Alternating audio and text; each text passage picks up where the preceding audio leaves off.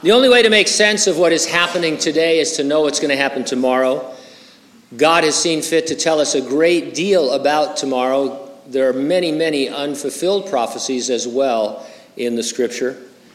We reserve a few minutes Sunday morning to suggest news or trends that you would expect from reading Bible prophecy. I always give you these two disclaimers. One, we avoid sensationalism by using recognized news outlets, not fringe groups. Doesn't mean they're always right or the others are always wrong. It's just that we don't want to be sensational. And we're not saying that the things we report on are the absolute fulfillment of the prophecies.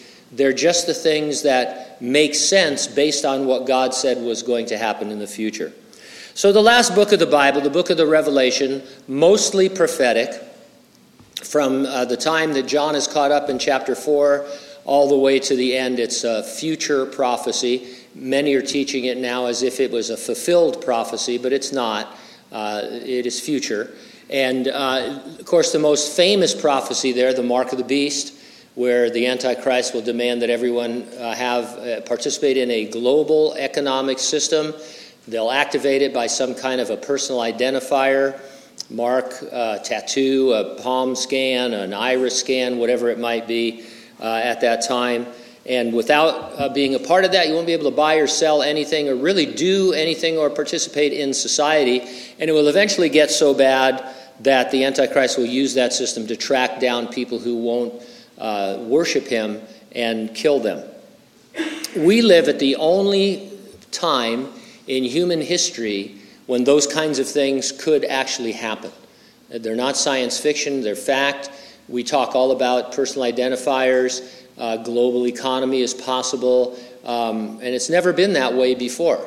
It used to be when we do prophecy updates 10 years ago, it's like, this is pie in the sky and the sweet by and by. You just couldn't imagine it except in science fiction movies. And now we're out ahead of the science fiction movies in terms of what's actually happening. And so you would expect a few things. You would expect us to be moving to a cashless society, and you would expect the leaders of the world to be becoming more totalitarian and talking more about globalism and those kinds of things. And there's so much of that, it's hard to edit out. For example, just this morning I read this. French President Macron, he said, "Are you on the U.S. or the China side? A lot of people would like to see that there are two orders in this world. This is a huge mistake, even for both the U.S. and China. We need a single global order." So he's a very popular European leader, and like many others, they want a global world order. In a video excerpt from the World Economic Forum this week, the presenter said, "Developing through technology an ability for consumers to measure their own carbon footprint. That's where they are traveling, how they are traveling, what they are eating, what they are consuming. Individual carbon footprint tracker. Stay tuned. We don't have it operational yet, but it's something we're working on." So at first, this is just going to be an app that you download, kind of a fun thing to see what kind of a carbon footprint you leave on the world based on your choices of your purchases and your travel and basically everything that you do. But eventually, government will be able to step in and mandate compliance as they track your behavior. It'd be easy for them to say, well, Gene, you've driven too much this month. Your allotment of gas is over because, we just can't, your carbon footprint is huge, and so you go to the gas station, any of the stations, they don't accept cash anymore at that time, and you go to pay, and they say, nope, you can't buy gas. And so, eventually all the 5-gallon cans you've got stacked up in your garage that are ready to explode are going to run out. And, that's what's going to happen. That's where these leaders want to take it. And they're not hesitant about telling you that that's the idea. I don't need to tell you that we're not going to do well in the carbon footprint category. You understand that, right? We have like Sasquatch-style carbon footprint compared to the rest of the world. So it's going to be a radical change for that. Now, here's another thing. Leaders at the G20 summit signed a declaration which states that vaccine passports will be adopted to facilitate all international travel. This means any vaccination the World Health Organization determines you must have will be required, or you will not be able to travel. So you go to the airport, and you have to be up on your vaccines. It'll be stored in your digital information. They're not just talking about COVID or COVID for Omicron or whatever. Maybe they think you need to have yellow fever. Maybe they think you need to have typhoid. Maybe they think you need to have something that they are testing.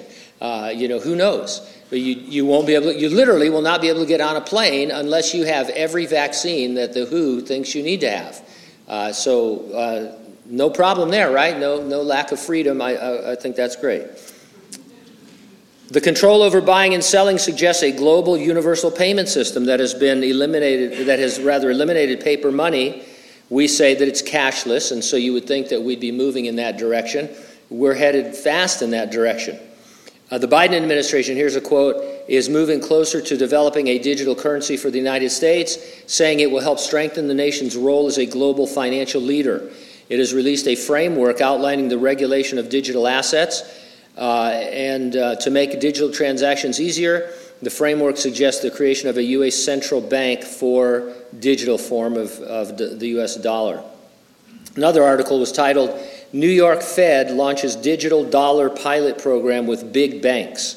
Now, basically that's the gist of it. About 10 of the major, larger financial institutions are joining together for a trial of what it would be like to only use digital currency. It's a test kind of thing. They could put something like that in place overnight if they really wanted to. If they decide they want to, do all day, say, hey, if you have any paper money, you've got 6 months, 3 months, 2 months to bring it in and exchange it for digital currency on our website. Otherwise, it's going to be useless, and then it's all digital from there. The article went on to say other countries have made headway in digital currency development, most notably China. China has tested its digital yuan in several provinces, and the currency is even available to users on the popular app WeChat. And so everywhere you read, there's talk about personal identifiers, individual tracking of human behavior, the digital dollar, a global economy, a global government. This is all what John saw on the island of Patmos. He predicted it 2,000 plus years ago, and we are on the verge of it. Now, what's glorious for us is that Jesus has promised the church we will not go through the actual 7-year Great Tribulation. We are going to be raptured first. He said you will not have to go through that time of suffering which is coming upon the whole world to try the inhabitants of the earth, not the church. How much of this stuff we're going to see, I don't know. No one knows. We could wake up tomorrow and have that digital scenario that I mentioned, or all of this could get put on the back burner if God thinks it's not a good time, and we could ramp up to it again. But I do know we will not be here for that terrible time of trouble. The Lord's coming to resurrect the dead in Christ, and then he will rapture living believers at that time, and we will forever together be with the Lord. Are you ready for the rapture? If not, get ready and stay ready. Keep looking up, because ready or not, Jesus is coming.